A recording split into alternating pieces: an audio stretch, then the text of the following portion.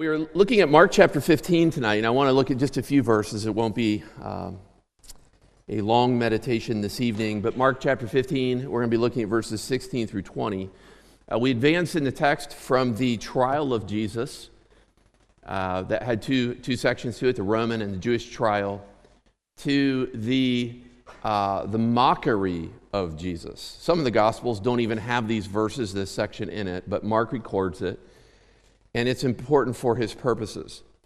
As you get to Mark chapter 15, I want you to put your finger there, put a marker in there, take a bulletin or something. And what we find out in this part of the book is this section in the life of Christ is not only done for divine purposes, it's done as fulfillment of Old Testament Scripture. There are many Old Testament texts that talk about a future righteous suffering man who would come from God and deliver his people. And so some of that we're going to hear tonight in this text, and we're going to hear it again next week as we go through the next part.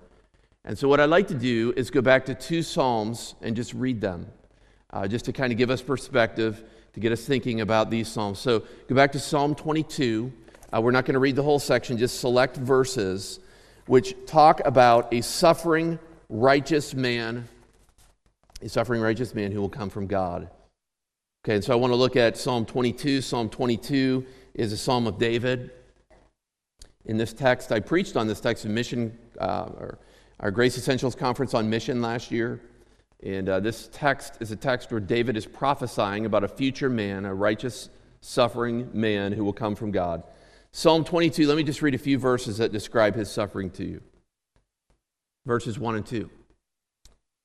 My God, why have you forsaken me? Why are you so far from saving me from the words of my groaning?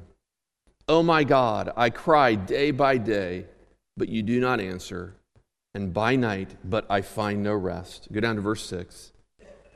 But I am a worm and not a man, scorned by mankind and despised by the people. All who see me mock me. They make mouths at me and wag their heads. You just think of the future Messiah that would come, Jesus on the cross. Look at verse 12. Many bulls encompass me. Strong bulls of Bashan surround me. They open wide their mouths at me like a ravening and roaring lion. I am poured out like water. All my bones are out of joint. My heart is like wax. It is melted within my breast. My strength is dried up like a potsherd, and my tongue sticks to my jaws. You lay me in the dust of death, for dogs encompass me. A company of evildoers encircle me. They have pierced my hands and feet. I can count all my bones. They stare and gloat over me. They divide my garments among them, and for my clothing they cast lots. Let's flip over to Psalm 69, one other psalm. This is a tradition. It's not found only in the Psalms. You can find it in Isaiah. You can find it in some of the other prophetic books of the Old Testament that would talk about a future man that would come from God, a righteous sufferer who would bear the sins of his people. Psalm 69, again, I just want to read a few verses to you. You can see how the psalmist David is looking forward to what Christ will do. Psalm 69, verse 1. Save me, O God, for the waters have come up to my neck. I sink in deep mire where there is no foothold. I've come into deep waters, and the flood sweeps over me.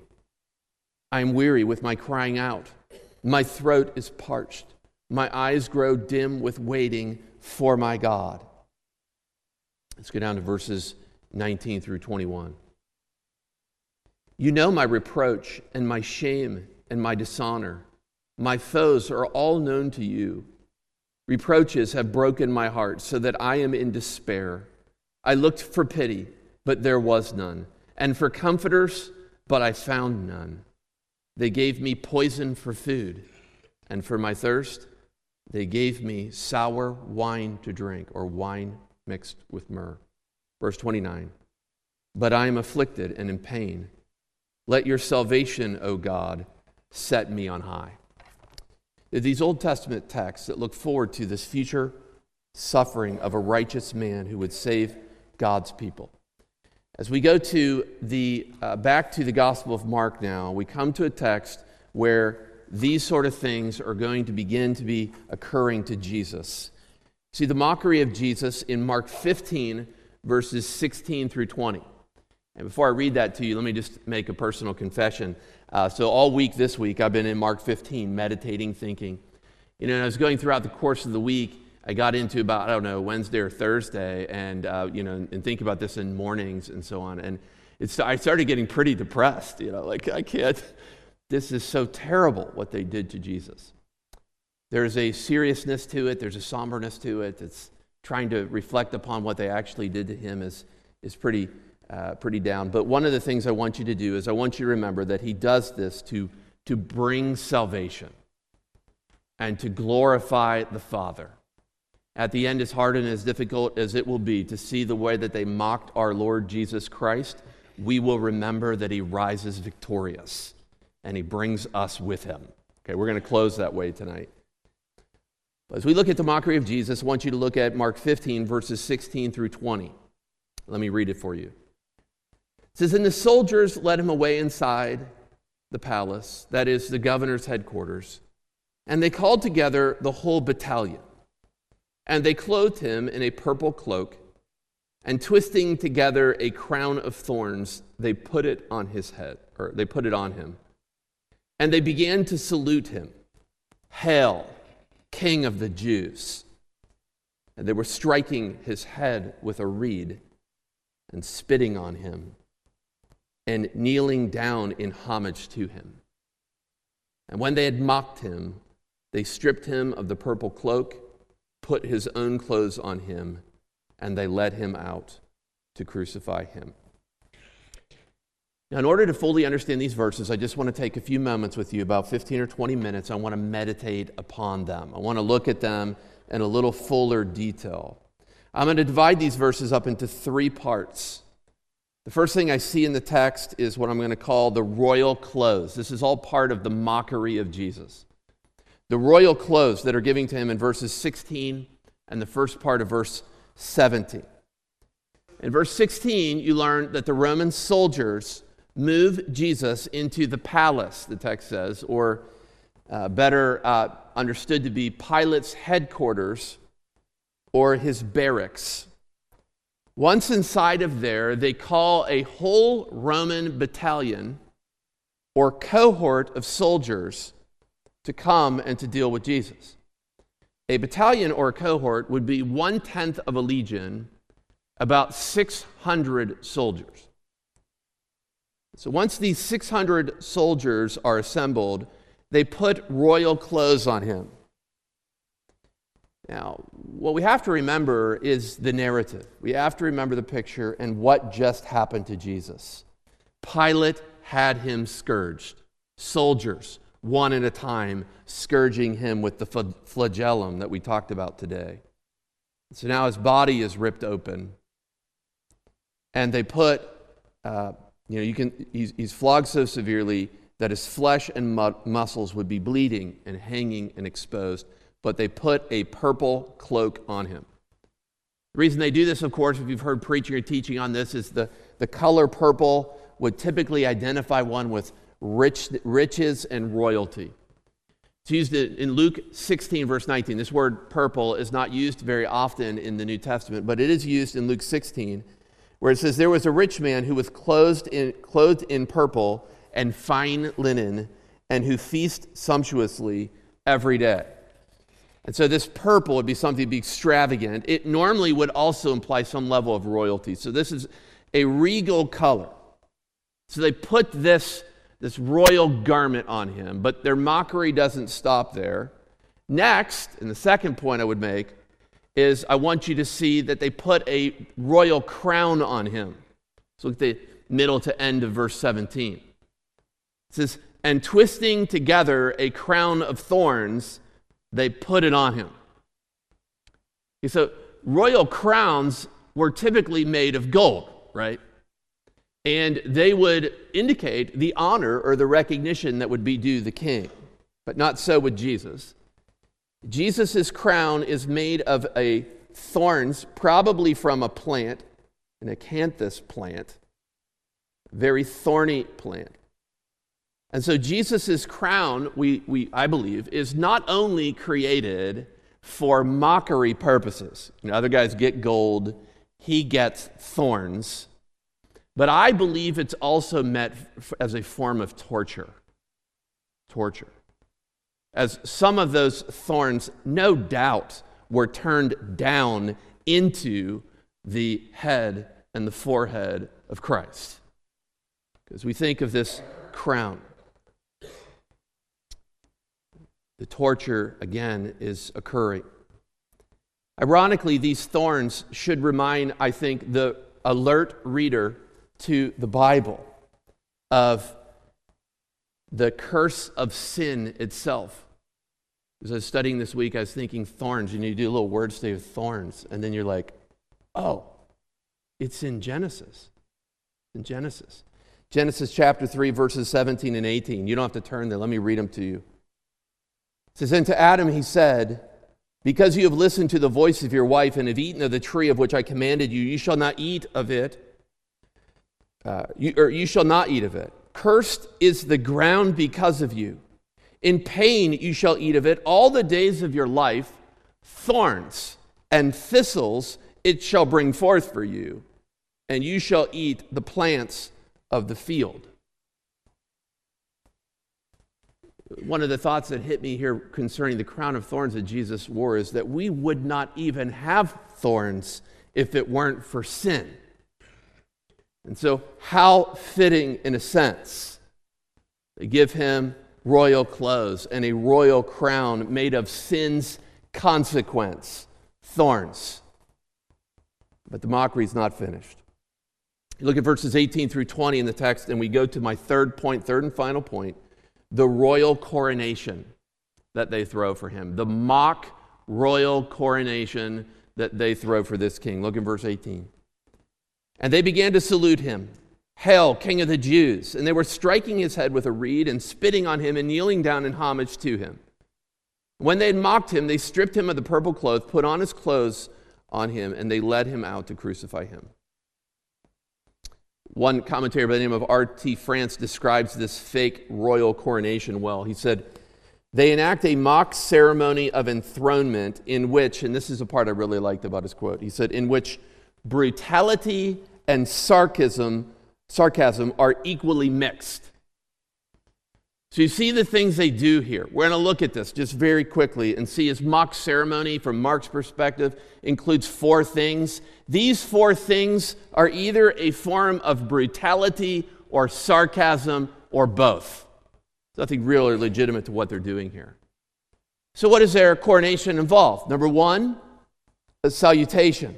Salutation. They salute him with a mock ceremony. Whenever anyone would come into the presence of Caesar, the Roman official, they would say, Hail, Caesar. They use this word hail, which means it's a way of rejoicing or celebrating someone, and they attach it to the King of the Jews. These proud Roman soldiers mock this lowly Jewish man, calling him Hail, King of the Jews. After their salutation, they strike him. It says in Mark's gospel, it says that the soldiers took a reed, a long stick. It was to mimic a king's scepter. So how do you know that? Well, if you go to another gospel, you go to Matthew and you look at it there, you see in that gospel that they originally give Jesus this stick and they put it in his hand, and people start bowing down and mocking him and offering him false worship as a king. And that is true until someone gets it into their head to grab the stick, take it from him, and beat him over the head with it. And that's what Mark captures for us. They beat him with this scepter, the stick that they craft. You could just imagine how these soldiers would be having fun and jeering. Maybe you've seen something where a group of people pick on another person, and then someone grabs the stick and starts beating on him, and then they all think that that's appropriate. Then, third part of this mock ceremony, they spit on him. The words of praise stop from these soldiers, false words of praise, and they decide to do something else with their lips. Something else with their lips. They spit on him. Of course, they're adding insult to injury here. They begin to spit on him and his open wounds. This is vile, right? Dirty, filthy. We don't even do this to animals. They spit on him. This was a way, I think, for them to completely repudiate him. I have nothing to do with this man. Then these 600 soldiers offer the fourth means here of false worship. I call it fake reverence. It says the soldiers would come and kneel and bow down before him and offer false homage to him. Now, as I was thinking of this scene, I was thinking how we sometimes respond when we see something that we feel is unjust. I don't know if you've ever seen a video or something like a Facebook video of a gang or a group of people picking on someone else. I've actually somehow seen some of these before. Some teenagers being picked on, and people are gathering around. They start poking at them, pushing them, and then someone slaps them or hits them. And it's really hard for me to watch those things. Matter of fact, I don't like to watch them. And there's a part, I think, of each one of us, I don't care how old we are, that would want to rise up to the injustice like that. But yet for Jesus, no one does that. He's all by himself. No one intervenes. He's completely innocent, abused severely by the soldiers, but all alone. This mockery of Jesus reveals that he is indeed the one of whom the Old Testament spoke. The suffering, righteous man who will come in the name of God to deliver his people. So I was thinking about this. There's a quote that I read long ago in a C.S. Lewis book that I want to end with here because it reminds us of this true cost that Jesus faced, the mockery that he faced, but it also reminds us, I believe, of his victory. Lewis was describing the mission of Christ, and I think I've used this once before, maybe over 2 years ago, but I love what Lewis says here. He says, in the Christian story, God descends to reascend.